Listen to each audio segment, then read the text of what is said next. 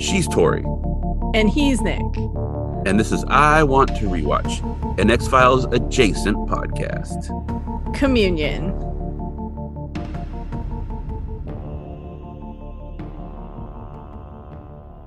Communion's release date was November 10th, 1989.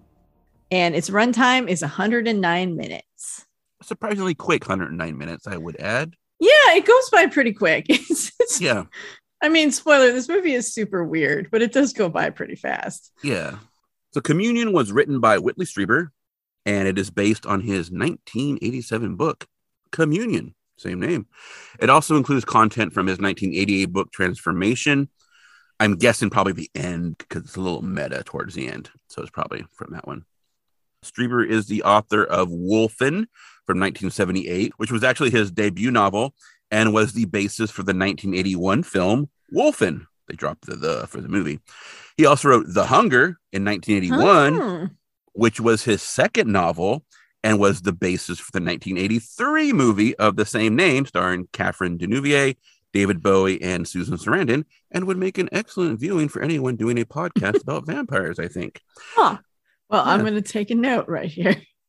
Taking a note. He also wrote a bunch of other mostly unmemorable books, although one, Majestic from 1989, is a novel about the alleged UFO crash at Roswell and was read when released by at least one of this podcast's hosts.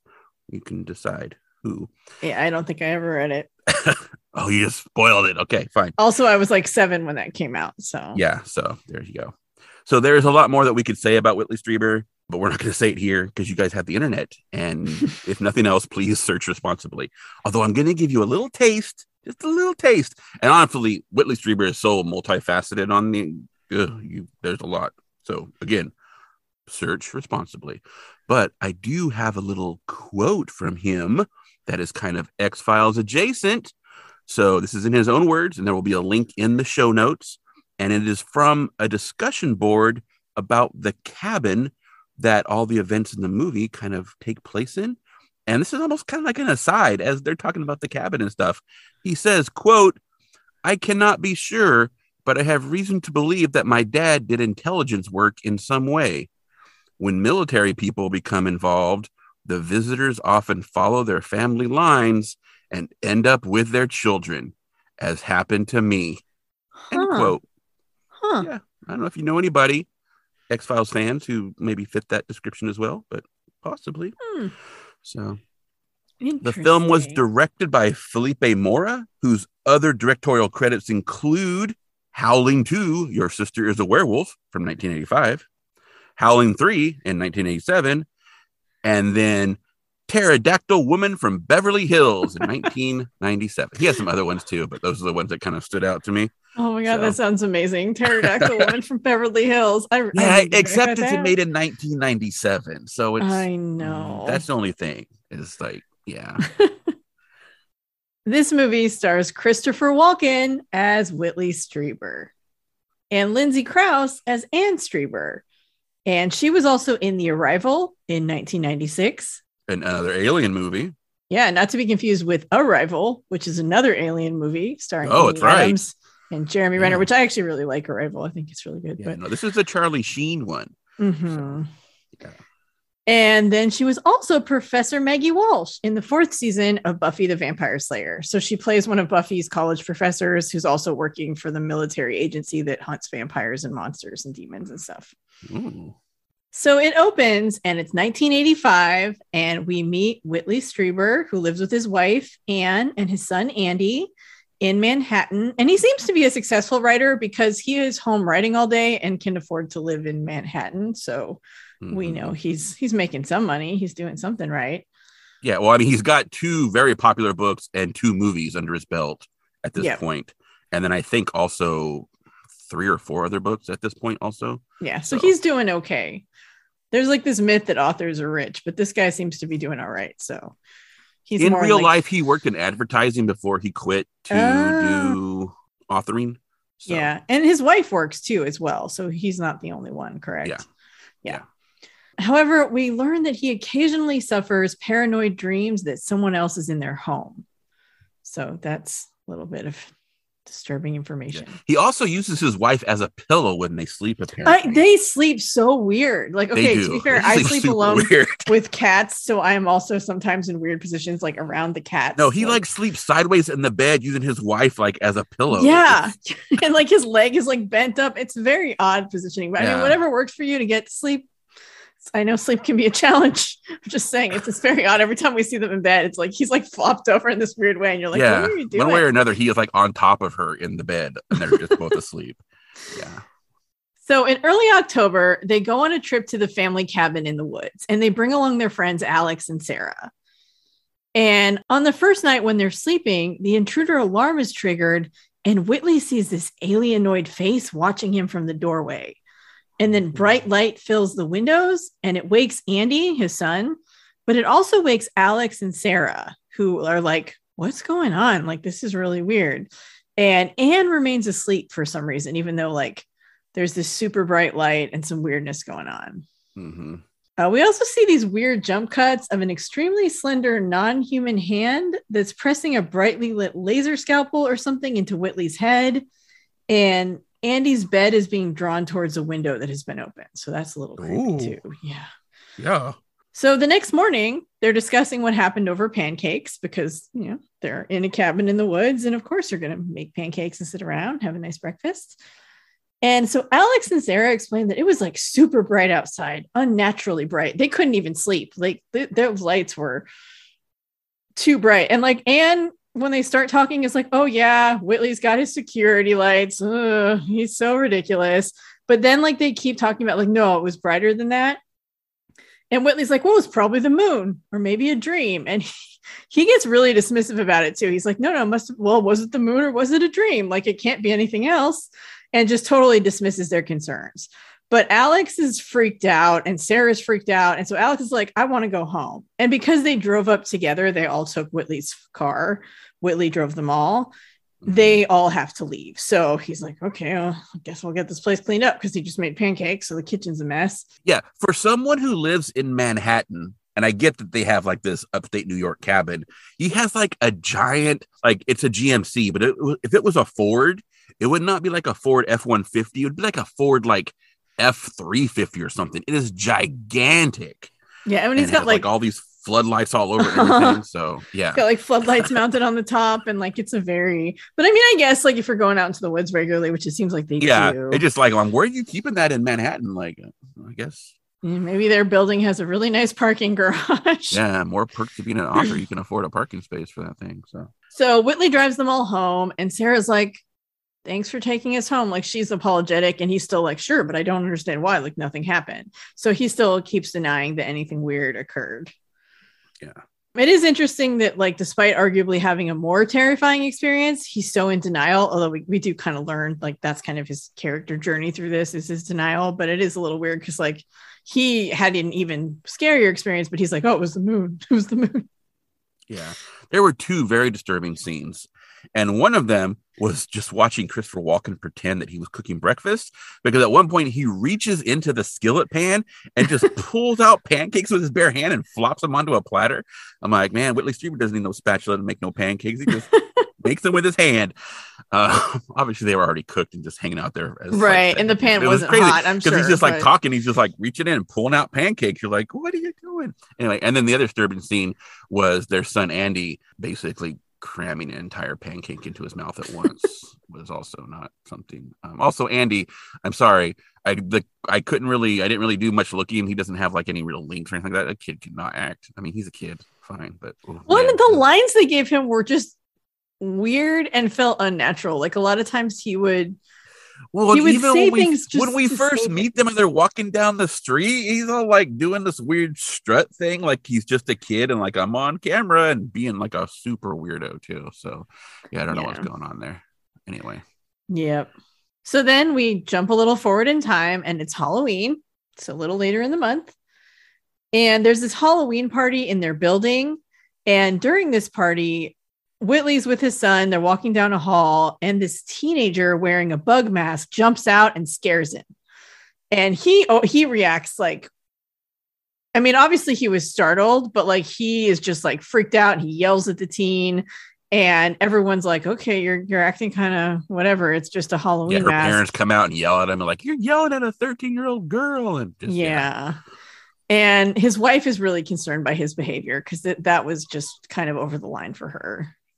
Yeah. I did like Anne's Halloween makeup in like when they're getting ready to go to the party, because he is sitting there with like a wolf mask, like propped up on his head.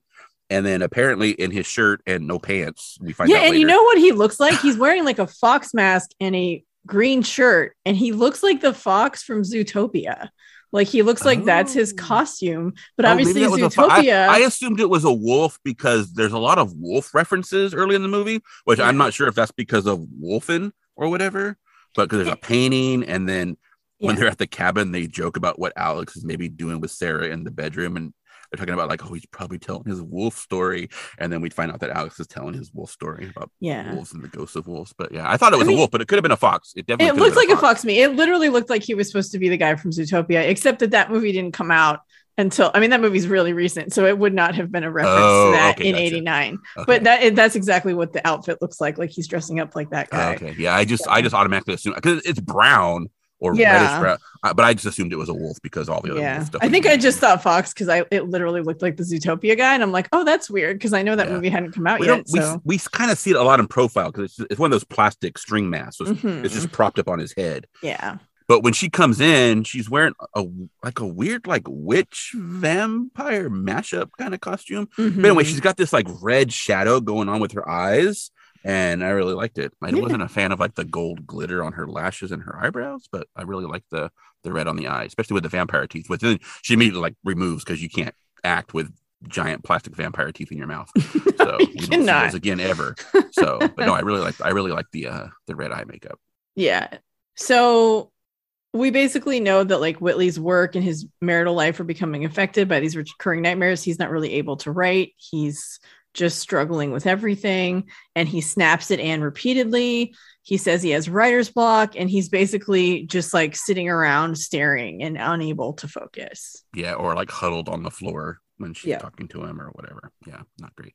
Although his setup is very strange. He's always filming himself. I know, which is so weird. And lots of very artsy fartsy stuff going on, like New York author, I'm kooky, and so, I'm not sure if that's really based on the author's process, because he has a camera hooked up to his old computer, and then he has this second little monitor where he's filming himself and his face is there. I don't know if that's based on the real author's process or if it's when he's with his kid, they're walking down the hallway and he has a camera and then the kid is holding the camera.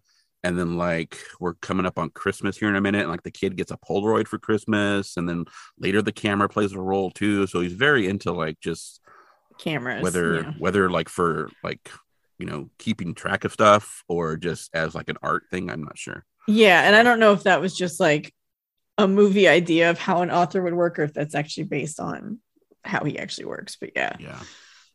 So as I mentioned, we jump ahead a little bit more because we're at Halloween, right? And we kind of get the little marital strife, kind of can't write, that kind of thing going on.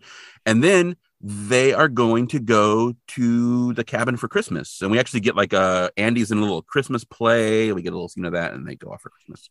So Christmas actually seems to work out really well. It seems to be a very nice holiday. But then the lights return. And this is the day after Christmas. So on the 26th, Boxing Day. And that night, some short, dark gnome or troll-like looking beings with robes and stuff come in, and they carry Whitley out of the bedroom. And Anne screams, although everything's silent. We see her realizing what's going on, and just weird cutting stuff of just flash, flash, flash.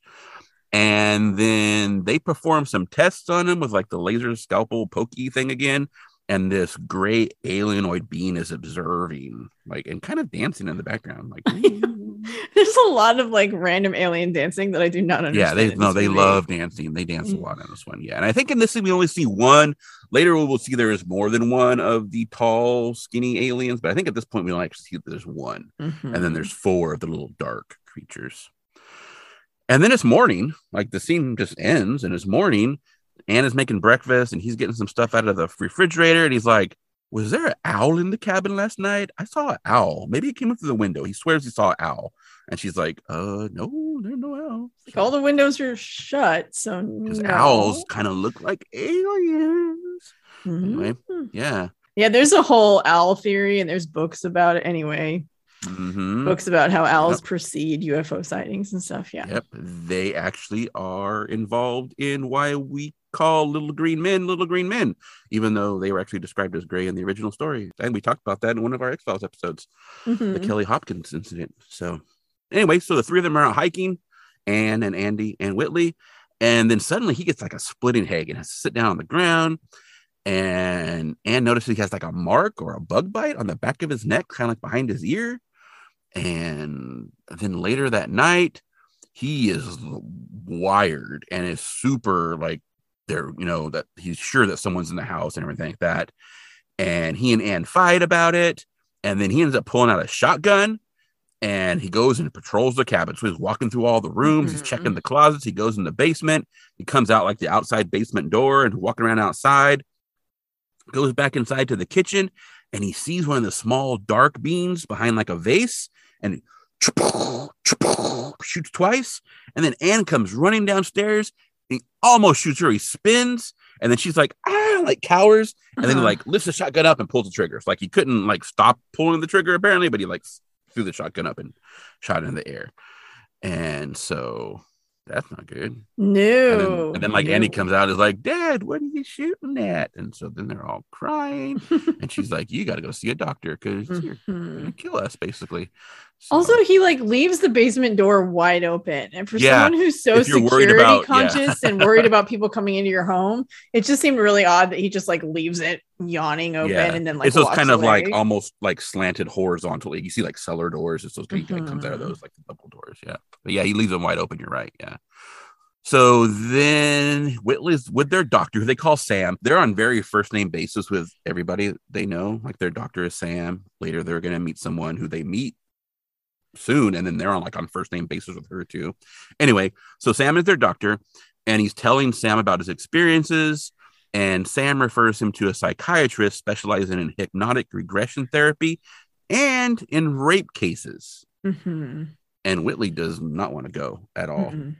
So he goes home and he tells Anne, she's like, how does it go? And he's like, oh, Sam gives us love, and like kind of avoids the situation. But then he finally tells Anne about the short blue skin beans and the tall, thin insect-like one and how they took him that night after Christmas. And Sam actually thinks he was like gang raped by intruders. That's why he's having him go see this lady and specializes in rape cases. Whitley actually just thinks he's hallucinating and that maybe he is having like a psychotic break. Like he doesn't think any of it's real.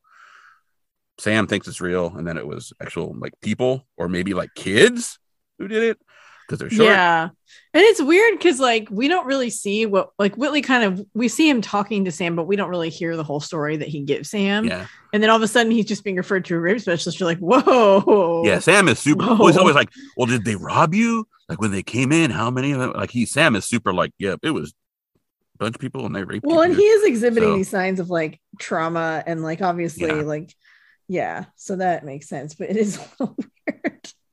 Yeah. Anne, however, thinks he's just doing what he always does, messing with her and trying to work out his stories by pretending they're real. Oh, so he's one of those like method writer type people. And then also, and we kind of see this a little bit too in their interactions, like he's jumping out and scaring her with the camera sometimes when she comes home from work. And so he's always kind of like being maybe slightly dickish. Anyway.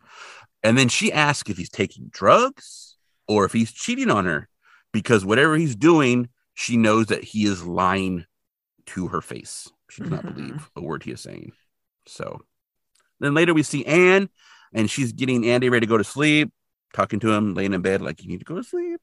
And they start talking about like whether God exists or something.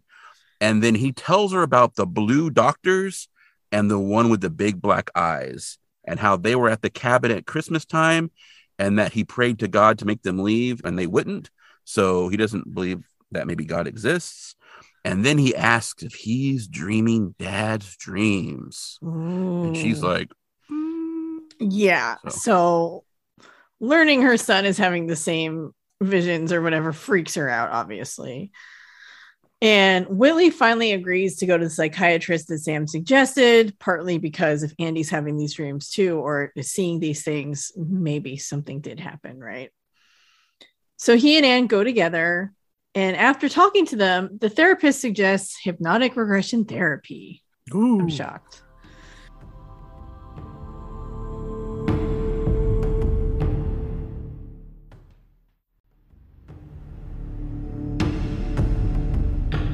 Later at home, Whitley refuses. He doesn't want to go back to her. And so he and Anne fight. And she basically tells him that he either does the therapy or their marriage is over because she's not going to live like this anymore. Mm-hmm. So Whitley agrees to the hypnotherapy and he seems pretty easy to hypnotize, it turns out, when she puts him under the first time. So yeah, because she's like, we're going to count to 10 and by 10. And he was out at 5.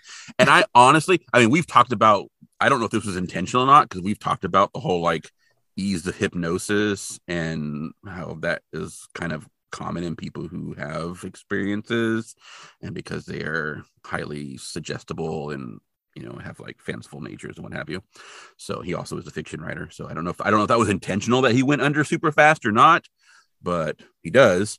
And then also he went under so fast and almost kind of comedically because he's watching her finger and then he his head slumps and then he pulls up his hand and puts it on his chin and just sitting there and then kind of fake snores. And I'm like, dude, he's messing with her hard. There's going to be a scene about him not taking it serious. But no, that was him going under hypnosis. So I totally thought he was messing with her.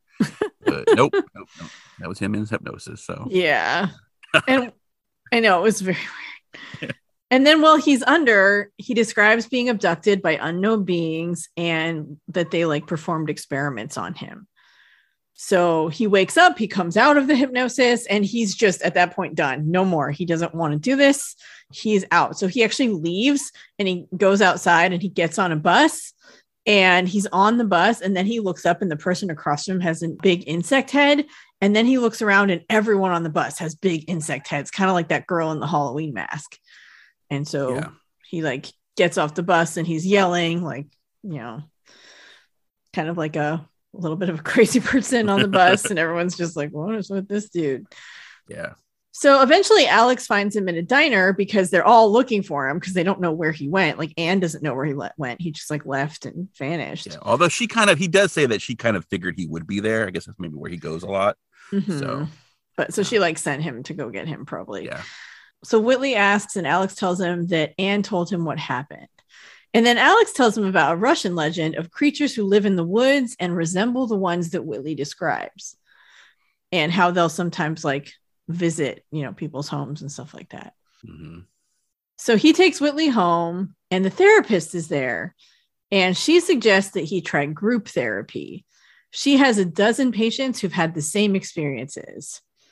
And Whitley's I'm not doing that. I am done with this. I do not want to do this anymore. So she's well, we can send you to a doctor who can test you to see if you have a form of epilepsy that could cause similar hallucinations. So that's his options, group therapy or see if you have this rare form of epilepsy. Yeah. And later Whitley is reading to Andy and Andy, I don't know. I'm assuming Anne told him that Andy was having similar. Yeah, I don't know that he knows when they go. I think she might have just talked him into it because of what she did. I don't know that she actually told him. Okay, so maybe she didn't. But yeah. Andy starts talking about the blue doctors and then the tall, pale, thin ones and how they keep coming to see him. And so that freaks Whitley out. He's oh, that's weird. So he goes into the lab and he takes the test to see if he has epilepsy and it's negative. So does not seem to have that. But he does have a vision of himself as a child, looking up and seeing something. Yeah. So because he apparently is under for 45 minutes while they're doing the test or something. Mm-hmm. So. And then Anne goes to the hypnotherapist by herself and she has her own hypnotic regression session. Yeah. So slightly mentioned earlier, this movie is not suffering from an abundance of excellent acting, but her hypnotic scene is not good. Oh my God, it is not good. Especially after having watched the UFO incident, and we commented on how especially James Earl Jones, he really, really does an excellent job when he's under hypnosis of portraying that. This is not this is not not that. Yeah. Not that. Yeah. So she actually also wakes up in the middle of the session like Whitley did. So we don't, but if we do realize that even though like she was asleep that first night and everything, that she knows something is going on and was basically told that she's not supposed to know it. So we kind of get that action going on. Yeah. So. She's not supposed to have seen it, and she need, like, they also told her to just lie there and not do anything kind of thing, and like kept her from moving. Yeah. Which was, I'm sure, very scary. So later, Anne and Whitley talk while Andy sleeps. And as they talk, they realize their son is having the similar visions because now they've both heard him talk about these people or these creatures. And so he may have seen them as well. And so Whitley goes back for another session. And then things get weird. If you thought they weren't weird yet, they're going to get weird. I mean, it's very weird. There is a giant phallic hose thing that he gets at one point. Yeah. Well, like he goes, like, they're like having, like, it's like a party, like they're dancing. Yeah, they're dancing. Yeah, there's lots of dance. Like all the thin ones are all dancing in the background. This is when we get that there's more of them. They're dancing. There's little kids there also. And after he gets his rectal exam, he's kind of basically like just hanging out on the floor with the kids playing. And like some of the kids are crying. They're like toddler kids, like they're little toddlers. And one of the head of one of the blue creatures is actually on a shelf like it's a mask, but then is like moving around the eyes and stuff like it's an animatronic mask or something. So but it's meant to, like, it's just supposed to be its head. And there's also like these rubbery latex like alien masks just laying around everywhere too, and it's just super weird. It is. It's incredibly odd. It is an extremely weird. Lots of weird cuts, lots of smoke or steam or something. Yeah, just very strange. It is. It's the weirdest alien abduction scene I think I've ever seen. Yeah. And I also think that Christopher Walken was actually naked in that scene because we actually see some pubic hair in the front. Yeah. Yeah. No, we don't get to see junk, but there is some. Yeah. Naked. Anyway. So after all this happens, he decides that, like, okay, I'm going to go to that group therapy thing. So he goes to the group therapy thing, and the abductees at first, or both he and Anne go together. So he and Anne are always going together. This last one, I think she was there, but she wasn't. No, she was in the room with him. Yeah. The first time he does it, she's there, but then the doctor, Janet, asks her to leave the room. And then when he gets all super weird and wakes up in the middle, she runs in and then he's like, I'm out of here. And he leaves both of them behind. That's why he gets in the bus. Second time, she's sitting there holding his hand the whole time. And then they go to the group therapy together as well. And at first, they're kind of like, when they find out he's a writer, they're kind of like, oh, you're going to write a story about us and make fun of us. And just like, and they're very like antagonistic. And then they start arguing with each other too about different stuff. Cause like some people think it's a cool thing. And some people definitely do not think it's a cool thing. Anyway, so they end up giving similar experiences and describe similar beings, the two types, the short, leathery blue ones and the tall, willowy ones with big black eyes. And this kind of like, Anne is like, oh, and she gets like, oh, maybe we need to go. Yeah, she's like, I want to leave. She doesn't want to be there now. Yeah, so they get up to leave, and Whitley is kind of like, you know, even though he basically has had all his visions confirmed by these people, he still is kind of like, no, I don't know this is real. Don't know this is real. Despite all the like, he's a writer stuff that they do in the beginning, when they decide they're leaving, just get up in the middle and like leave, and he hasn't explained anything that's happened to him yet at all, right? They're just like, okay, we'll come back. See you next time. They're like all super like, no problems. Like, but you just were worried that he was a writer and was just here to make fun of you. And then he doesn't say anything. Here's your stories. And then gets up like, okay, I'm done. Bye. That seems really weird. But anyway, so yeah, it's the whole thing is weird. And I know that he's in denial, but at the same time, like they're talking about this stuff and like how it affects their kids or their grandkids and just like all these things. And like, I feel like it's weird for them not to ask more questions or for him not to be like, well, what did they do to you? You know, or like, and the women talk about losing babies and stuff. So I think he doesn't even ask like basic questions about what happened, or like, it just seems weird that they're so quick to leave. They're like, okay, well, you're having the exact same experiences and describing all the things I've seen. Bye. Yeah. Also, they're very concerned, and then immediately just start like, blah, it's like spilling their stories out. Oh, and So, exactly. Yeah. So, Yeah. It's strange. Mhm. Anyway, Whitley realizes that he has to confront his visions, real or not. And so he goes alone to the cabin where the incidents have occurred. And what's funny is he's wearing a suit, like he dresses really nice for this encounter. Mhm. Like, and his wife is even like, "Where are you going?" And like, yeah, I mean, no wonder she's that's kind of very worried weird because he's like, all, he's all super decked out and is all like, ta ta da da da, and like singing, putting on the Ritz and everything. And she's like, "What are you doing?" And he's like, "I'm heading out." And then she's like, "Where?" And he's like, "I'm gonna get a pack of cigarettes." And then he leaves, and then we get this weird scene where she's like, "You don't even smoke." It's like, it's so strange. Well, and it's funny because going out for a pack of cigarettes is like a euphemism for leaving and never coming back, right? Yeah, and he's got a suitcase with him. So yeah, and it's very odd. The whole thing is very weird. Yeah, but anyway, he arrives at night, and before he gets there, we see like the cabin lights come on, like the floodlights that every time they drive up, like it has like motion sensors, right? So the floodlights come on, and then they have to turn off the intruder alarm thing to get in, kind of things that like automatically arms the system or something. And so before he arrives, though, we see like the floodlights come on, and like the intruder alarm is all like just the lights are all flashing like it has every other time they show up. And so it's like they're waiting for him. He shows up, and there's this bright light like in the woods beside the house. And so he goes out there, and there's this giant ball of light out in the woods. And so he grabs his video camera out of his case. So apparently his video camera was in that case that he had. Grabs his video camera, he walks into the ball of light, and he interacts with all the beings, and we get another weird ass scene. So weird. It's so weird. Like, because it's not just aliens. Like he starts talking to the aliens, and then like one of them, like the tall, thin ones, like I can't remember if he pulls off the face or the alien does, but then there's like something beneath it that's kind of like a mini elephant trunk, and it's like a weird. Well, I also think it's like that, like the bug mouths too that he's been seeing, kind of thing. Yeah. Also. Because and again, but it does have that elephant trunk look, because in the Halloween costume he's wearing like a little fake elephant trunk nose, right, and all dressed in gray.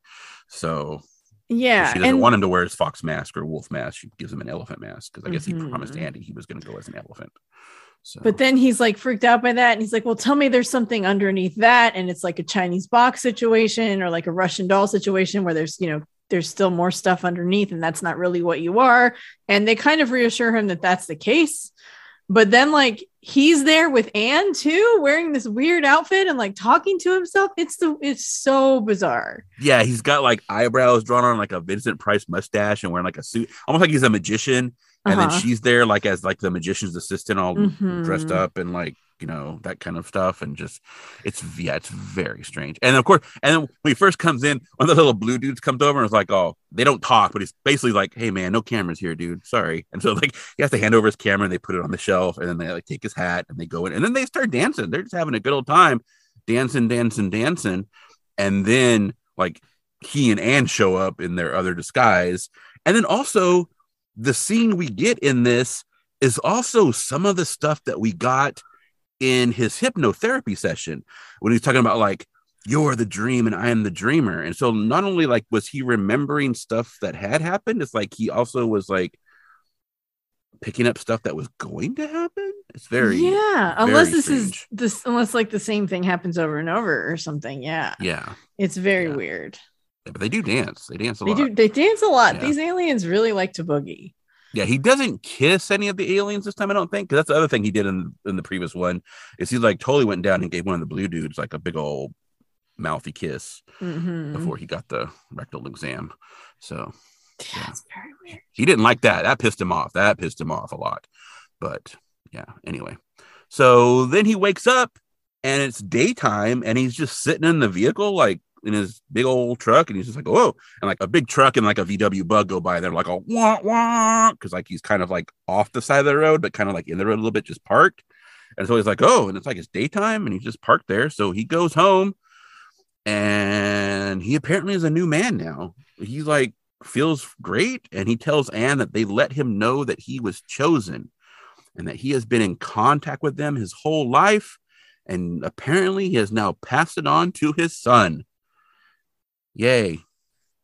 And then they go to a museum, just he and Anne, and they make out in the museum. And then they're doing this weird thing where they're standing on opposite sides of the museum, like in front of paintings, and they're discussing. And he's talking about like evolutionary biology and stuff like that. And she's basically goes all Scully and says like, I think they're just another face of God. And so I'm cool with that because it's God and I'm fine with God.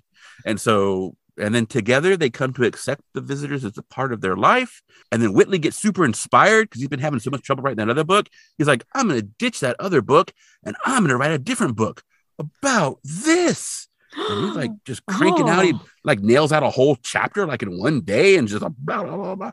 And then later some time has passed and he's like sitting there reading through like what he's written by his computer. And he's trying to think of what he should call the book. And then I'm not sure if it's actually an alien. It's just, we just see the head. It's all super glowy and it's like floating in space in front of him.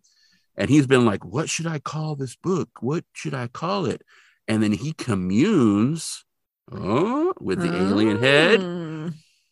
And then there's bright lights and stuff like that. And they go up on the roof for a little bit, but there's nothing there. And then we go back and he's doing some more writing stuff. And then at the very end of the movie, he and Anne and Andy go up on the roof of their high-rise apartment building at night, and they're all dressed in black, and they basically pose like for a music video because that's exactly what they do. And then the helicopter that's taking the shot almost blows Anne's hat off, and so she has to hold it, and then it just pans out into the city at night, and it's over. But that was totally like a music video shot at the end. It was just like, yeah, no, there was. I don't know what they were doing, but yeah, and it's over. So weird. Like, it's funny because this movie opens and it starts out like really intriguing. Like they're in the woods. There's this weird thing. Like he's kind of in denial, but the friends saw it. So they're wigged out. And like, you think, okay, this is going to be like a slow build abduction story where we learn like they were all abducted or whatever. And like, then it just goes off the rails. You're like, what is happening here? Yep. So no filming budget is listed, but the film only earned $1.92 million in theaters. So it was not a breakout success. No, I don't know what the budget was, but I can't. I mean, there weren't a lot of effects in here, but I'm willing to bet that probably just the effects was more than 1.92 million. Yeah. So, and like it's never really mentioned, but like we said, it's kind of assumed that Anne has a career because she like leaves and returns from work. And also like Whitley is the one cooking dinner. He like burns a duck at one point. He's the one like, because he's home all day. So that makes sense, right? Like, and apparently you say at one point in the movie, but apparently it's in the first time because the firemen are not happy. And apparently he's going to get a fine because this has happened before and he's been warned. Well, and they have like a thing in their apartment where you type in a code to say it's not an emergency, but like he can't remember the code. Yeah, he can't remember any codes. He can't remember the code at the cabin. He can't remember the code in his house. So he doesn't press it in time and the fire department shows up. I wonder about that because like he's having these paranoid dreams and like everything is very like secure. Well, yeah, everywhere. He's very, and like he mentions like his friends are even like, why all the security at the cabin? Like you have those motion activated lights and you have this alarm system. And he's like, well, it's very secluded. It's in the middle of nowhere, which makes sense. But he does definitely have this paranoid streak too, like where he's just like very paranoid. And I guess that makes sense if he's been having weird alien visitations. I guess so. His whole life. Maybe in the back of his head, he's had that feeling. He's just never been able to realize what it was. So, yeah. In real life, Anne Strieber was a school teacher, although couldn't find out for how long. She eventually became a writer as well and wrote several novels. She was the managing editor of Whitley's website and co-host of the Dreamland podcast. And she toured and gave talks on the subject matter of their life after this book came out. Yeah. And presumably movie. And Anne and Whitley Strieber are both from San Antonio, Texas. They got married in 1970 and were married up until when Anne died in 2015. Yep. She had a aneurysm in, I think, 2005, 2004, 2005.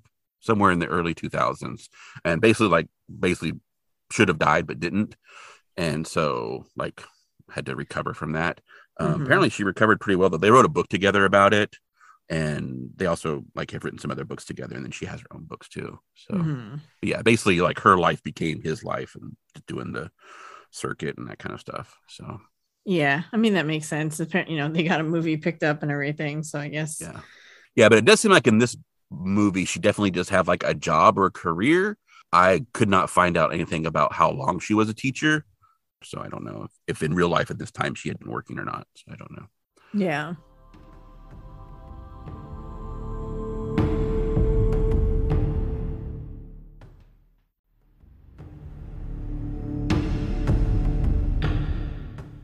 Communion is Strieber's 9th book, and it's listed as nonfiction. It was his first nonfiction book, and it spawned at least 5 other related books.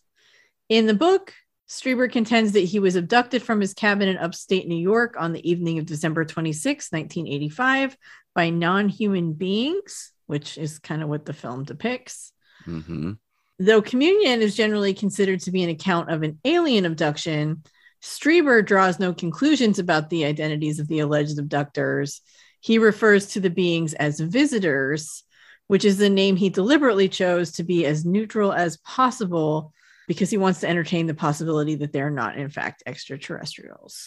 Yeah, and we never actually see, like in the group session, they keep talking about ships and stuff. Mm-hmm. He never talks about that. He never sees that. The closest we get to that is like the light seems to be in the sky, except for the one that's on the ground that he walks into.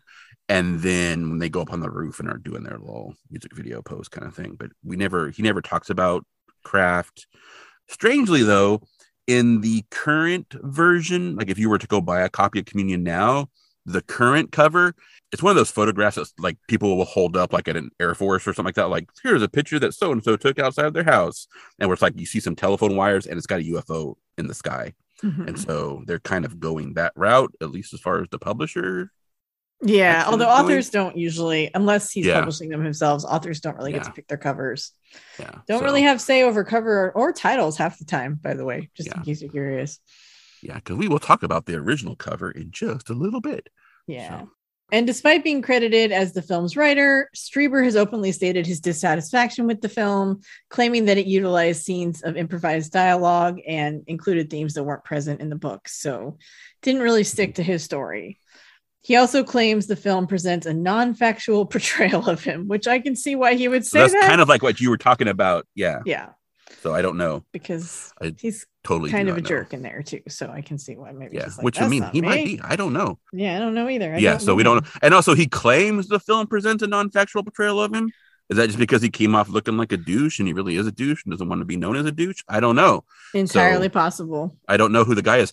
I also have not read any of his Communion transformation, any of that series of his nonfiction books. Mm-hmm. So I don't know how it differs. I'm guessing the transformation part is the part at the end of the movie where he decides he's going to write the Communion book. Because what I believe I know, I don't know for sure, again, because I haven't read them, but I worked in bookstores when the paperbacks came out and they were all over the place and it was like super popular. Anyway, it's not written as a like, let me tell you a story. It's kind of written in a very almost like it is a novel as opposed to being like a this is what happened to me kind of thing. So it's kind of got that framing as it's a novel, even though it's nonfiction, which would then be weird if at the end of the novel you talk about how you're going to write the novel or the nonfiction book. So I think that part probably is the part from Transformation, because then he talks about how when he decided to write the book Communion sort of thing. Maybe, so, but again, I don't know.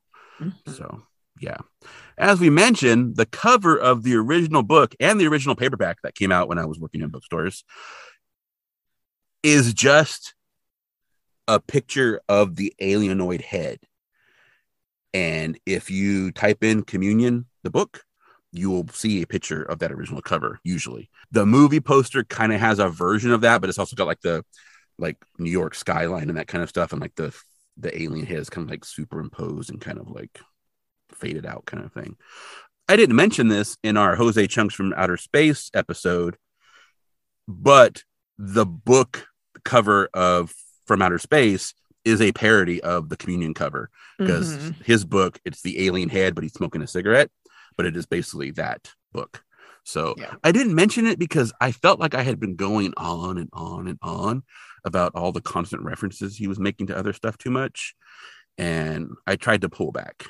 Yeah. So. I mean, I think it's a cool Easter egg, so I'm glad to know that. I didn't know that. I think it's neat. Yeah. Also, I knew we were going to be watching this, and I know you hadn't read it or knew much about it. And so it's one of those things where, like, when I mention something that's like this, I feel weird because I think you may not know about it. And so it's kind of like, oh, that's fine. yeah. You can say things I don't know about. And then I can be like, oh, cool. I didn't know that. Yeah. Because I did not know but that. No, it is a cool Easter egg. But like by that, because that happens at the very end, right? Because Scully's reading it. That's when we see it, right? It's the very end. By that point, we are basically buried in overflowing Easter baskets full of Easter eggs, and like I'm done. I don't want to see an Easter egg ever again. Yeah, so, I mean, that's just how those things go. There's an episode of Psych called Dual Spires, and it is like a homage to Twin Peaks, and literally everything in that episode is a reference to Twin Peaks, every single thing. And there are people on the internet who have done like shot by shot comparisons of like where they did the exact shot from the show. And so, I mean, I think sometimes episodes like TV shows do that. And like some people are really into it. They're like, oh, look at all these Twin Peaks references. And some people are like, it's too much. So, you know, I mean, it's kind of. Well, I mean, something else I didn't mention in the Jose Chung from Outer Space episode, your favorite scene is basically a Twin Peaks reference. Yeah, exactly. That pie, because David Duchovny was in Twin Peaks. Yeah, and there's Harry the Pie thing, in Twin Peaks. But which I've never seen Twin Peaks, but I've seen enough stuff about Twin Peaks. That's not true. I've seen a couple episodes of Twin Peaks, but like I've seen enough stuff about it that I know all those things. And like in the Psych one, they do like Lassiter doing the exact same, like, you know, this is a great cup of whatever, you know, great and cup like of coffee. It's cider in that episode, but because it's a cinnamon festival. But like everything about it is just like, so sometimes I think TV shows sometimes do that. They do like a well, see, and that's the thing. I know that was the entire point of that episode. Yes, exactly. That was what they were doing, is they were doing an alien abduction. He does that in every episode, whether that's the point or not, and it just wears on you. And so, well, it wears on you. It doesn't. It wears on everybody. It wears on me.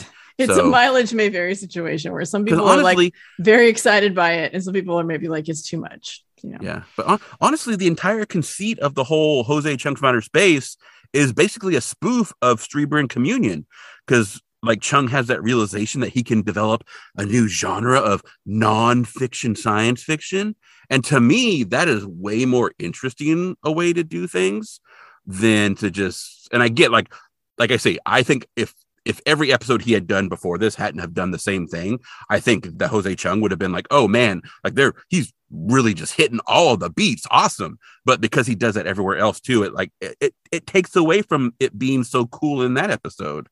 And so I think the subtle part is actually better it's actually a spoof of Whitley Strieber, honestly. So yeah, well, I mean, also I think there's obviously a lot of Barney and Betty Hill in there, and there's a lot of other stuff going on. Well, no, that's what I mean. He hits every beat. Like as far as the story goes, he's pulling everything. Well, there's Close Encounters, there's everything, right? The mashed potatoes, we got everything, and actually the opening scene, I realized when we rewatch Close Encounters, the opening scene that I was saying is the Star Destroyer actually does double duty, because there is a very similar scene in Close Encounters with that and the noise and kind of stuff. So it like does double duty of that. So, and I had forgotten about that in Close Encounters. I just automatically went with the Star Destroyer because that was the more reference, which I think the Close Encounter one actually might be, although those came out the same time. So I don't know. I mean, Lucas and Spielberg knew each other, and same with Coppola. They're all like intertwined. And so I don't know if that's coincidence that we have the Star Destroyer thing and then a very similar thing in Close Encounters in the very beginning. But I don't know. But it does double duty. So that's kind of nice. And I keep saying duty and I keep wanting to laugh because I'm 4 anyway. So yeah. So I mean, I feel like this movie, the entire, obviously his character arc is accepting that these beings have always abducted him and things like that. They have always abducted him, and they're going to abduct his son, and they probably abducted his father, and like it's his journey of self-acceptance.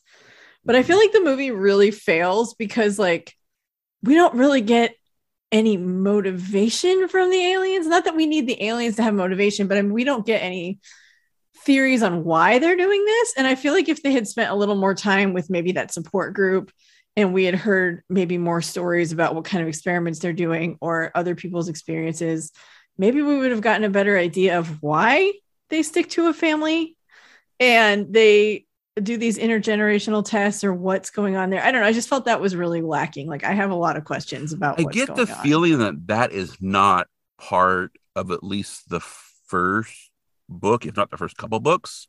Probably And that's not. why there's like maybe like 5 more books about this whole thing. Yeah. So I get that. I mean, a lot of time, do we really ever get, aside from like, oh, they're like doing human test? I mean, we don't really, a lot of times we don't, but it just feels weird that they've locked on to certain people and their families, and that's just something they do. And I feel like part of his journey of acceptance should be trying to figure out at least some reason why maybe they're doing that. mm-hmm. But I guess that's not part of his journey at all. So I don't know. Or at least so far. Yeah. Yeah. Or at least as far as we know at the end of this movie. But that was what was really lacking to me, is then there's just obviously the weirdness. There's just so much weirdness. I'm like, what the fuck? But that's, yeah. And apparently, taking him at his word of like, there was a lot of improv and that kind of stuff. It's very hard for me to watch this movie. Like I said, there's not a lot of great acting in this movie. Not a lot at all. Mm-mm. I'm not even sure that Christopher Walken does a lot of great acting. I think Christopher Walken is just being Christopher Walken. It's really hard to not just watch this and be like, it's Christopher Walken, and not be thinking that it's Whitley Strieber. I don't know. You know, like, is the kookiness stuff that Walken brought in? I don't think Christopher Walken as a human being is anywhere near as kooky as the character he portrays. No, probably ever. That's what he does. But I don't know if that's him being in it. It's just very, and also, you know, this is like what, 30 years of Christopher Walken on top of me seeing this. I haven't seen this until now. I never watched it when it came out. So I knew about it and I'd seen clips of it and stuff like that, but I never watched it. So also I've got a lot of Christopher Walken that I'm layering on top of this. And so I don't know. Yeah, it's very like, okay, that happened. That was a movie. We watched it. It exists. Yeah. Here's the thing. I don't know. I don't want to use the word recommend, but I would maybe say people check it out. It's not groany bad. It's watchable. Bizarre. It goes fast. It's just bizarre. Yeah. And I think maybe just sometimes you got to see the bizarre for yourself. So it's very hard to describe. It's just very weird. Yeah. I mean, going back to the whole alien intent kind of thing. I mean, we never really talked about it. I had a lot of those same questions about Close Encounters of the Third Kind. Like, why? And then like suddenly they're just like dropping plane. I think I mentioned like, why are you suddenly dropping planes off in Mexico? Why is the ship suddenly in the desert? I mean, I know they're bad at putting stuff back where it belongs, but then like, okay, now we're gonna bring people back, and then we're gonna take this dude. Like, why? What are you doing? I don't understand. Yeah, no, I agree, and it's not that we need it. It's just I think in this movie it felt lacking because like there was that opportunity for him to maybe talk to other people and explore that a little more, and it just because he was so in denial, it just doesn't happen, which again that's his character arc, and so he's got to get there on his own, I guess. But it just felt weird. Like if stuff like that was happening to me, I'd be like, oh, it's happening to you too, okay, tell me everything. He does get that thing where he accepts that they're never gonna let him see what's really behind all the layers kind of thing. Mm-hmm. And so there's that, and then when he comes back, he like, we never get that in the scene, but when he comes back, he's like, I've been chosen. And like, for what? Right? That would be part of like like why that would give you some understanding of what the point was. For what were you chosen? Yeah. I do think he goes into that in later books. Okay. So, but possibly. I'm not gonna jump on that train and find out. So no, me neither. I got other stuff to read. I have a whole list. So sorry, don't have time. So I guess as a close, it was kind of an aside, but I guess it's the last thing we're talking about. It's a little Christopher Walken information here. So in 1963, he met Georgianne Thawn during a tour of West Side Story, because he was a theater dude before he started doing movies. And then they married in January 1969, and they have been married for 53 years as of this recording. They are still married. Yay. So that's always nice. I mean, and Whitley Strieber too. We talk about Whitley and Strieber. They married in 1970, and they were married all the way up until her death in 2015. Yeah. So we've got two very like long-term relationships here. Nice. We don't know how smooth or whatever any of them really were, but yeah. And then from a 2004 interview, which will be linked in the show notes, he's talking about just like doing stuff, and he's like, I don't have kids. I don't have hobbies. I don't particularly like to travel. And if you're an actor, you have to travel anyway. And he kind of uses like the I don't have kids, I don't have hobbies as a reason for why he had such a prolific career. And another reason why he's probably had such a prolific career is because he is kind of known that he will basically take any role you offer him, whether it's good or bad. He actually says, quote, like, I'm not that discerning, to tell you the truth. I like to work. I don't expect everything to be perfect, which I guess is a good attitude to have. Like, I like doing what I'm doing. And if it turns out great, cool. And if it doesn't, well, it doesn't. You know what? It's funny because like I've always kind of liked Christopher Walken, and like obviously I grew up with him, you know, on SNL and in a bunch of movies. But it's just funny because like you hear that and you're like, wow, that's pretty sweet. You're married. You're not like super worried. You don't have kids. You're not worried about having hobbies. You're just doing your job and you enjoy it. That's cool. Yeah. And then he and his wife do have a cat named Bowtie. Oh. And their previous cat was named Flapjack. So I don't know if they've only had two. I mean, cats do live a decent. They could have just only had the two cats. I don't know. So I'm probably stretching things here a little bit. But both Flapjacks and at least one Bowtie are notably present in this movie. So true. Yeah. I'm probably stretching that, but so be it. So also, I mean, I just love a celebrity who's like, I've got cats, not kids, because I feel like that's so right. Me Although, too. honestly, Me like we too. got cats because we didn't want to have kids because like we also did the thing like, well, I don't want to, be tied down and what have you. And have to No, I want to be able to travel and go where I want. Cats are almost worse. No, they are almost worse. I mean, Nick and I have been talking about this a lot because I am planning a big move closer to my family, and also like just the logistics of trying to travel either with cats or finding a cat sitter or like a cat sitter who can medicate your cats or like boarding your cats, just stuff like that. Like it's so hard. It's such a challenge. Yeah. It's like you think, oh, I'm going to get cats and I'll still be a free single entity. Well, or, for you and Aaron, like a free couple who can just do what you want and go where you want. No ties. Nope. Well, and both you and I are the type of, I don't want to say owners, right? We're the kind of parents who are not going to be like, okay, well, I'm going to be gone. So-and-so is going to watch my dog or cat, or I'm going to just put them in like the kennel. Like we're not like that. Like, well, and I worked as a professional cat sitter, and there are cat sitters that I have trusted. It's not that I don't trust cat sitters. Well, no, but you wouldn't be like just wherever, right? Is what I'm saying. Yeah, some people would be like whatever. Or, and there are people who just like leave kibble out for their cats and leave. They're like, okay, you're good for 4 days. I couldn't do that. But also one of my cats takes medication, and like, because of my current situation, I haven't had a cat sitter in years. And so there's no one who's familiar with that cat. He hides and he needs to eat. And like Billy will eat all his food if he's hiding when the food is put out. So there's just like situations where I can't just leave him with a cat sitter who doesn't know him, because like he won't eat food or get his medication for a week while I'm gone. You know what I mean? Yeah. So that's the situation. Anyway, I don't know why we're talking about this on the podcast. Anyway, we can leave that part out. To go one step further, I'm going to get on that soapbox that I like to get on periodically and just say that, like, I'm not going to call people out, but I think a lot of people think of pets as possessions, and they're not. They're actually like living creatures. They have. Yeah. My pets are my babies. I'm a cat parent. They're my boys. Yeah. Because you get all those people who like, oh, we're going to move. Let's get rid of the dog. Like, that dude, kind of stuff. Like that. No. Like, sorry, that you need to consider that. I honestly, I don't understand, because like I love my cats more than anything on this planet. So I don't get it, but yeah, no, if there's ever an apocalypse, my cats and I are going to be eating my neighbors. And if my neighbor comes after my cat, they are definitely going to be food, because no way you ain't touching my cat.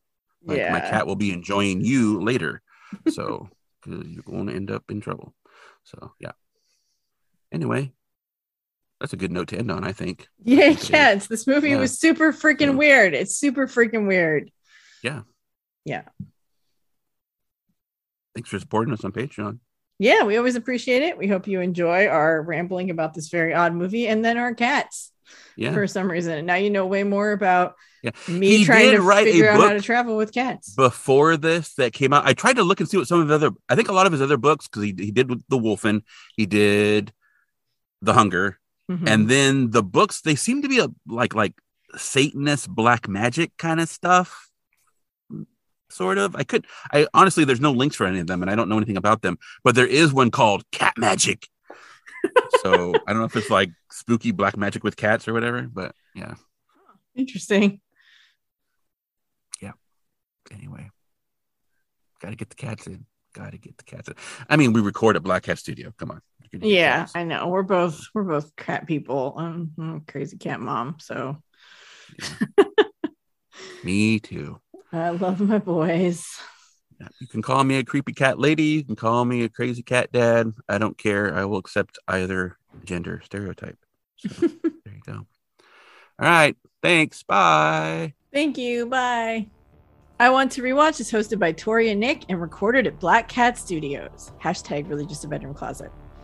Episode production, design, and editing is by Lazy Ann Productions. Our music is Dark Science by David Hillowitz, and The Truth Is What We Make of It by The Agrarians. Our premium feed is where you can find all of our X-Files adjacent bonus episodes covering television and films that are, you guessed it, X-Files adjacent. If you like these bonus episodes, tell a friend about our Patreon page. We'd love to have them join us. Speaking of which, be sure to join us next time as we try to figure out if the truth is still out there. I need more cowbell. The truth is what we make of it. Expressions sold, we know no other. Collapse, surprise, new secrets found. Online divine, our serpent crown.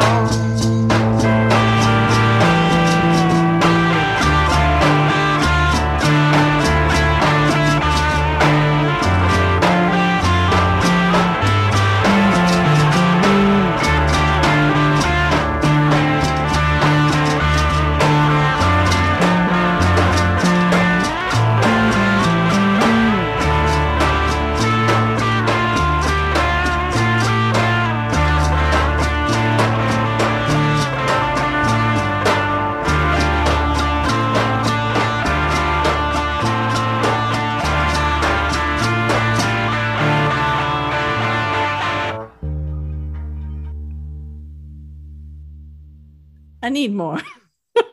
Got giggly. I need more cowbell. All right, cool. That All last right. one was good. You got a nice cowbell on that one. Yeah. Yeah. Just get All the right, giggles cool. out a little bit. All right. Well, since I've got some fucking time, maybe I'll make a pan of brownies or something. Yeah, I mean, Get a less little time than you wild. would have had if we hadn't gone off on whatever the fuck we went off on. It's okay. It's fun. That's a good cover. I mean, I did the same thing with Chell. Like, we finished recording. We're like, okay, let's just talk about some production stuff. We'll be done. And then we end up talking for another half hour. And I'm like, oh, it's fine. It's fun.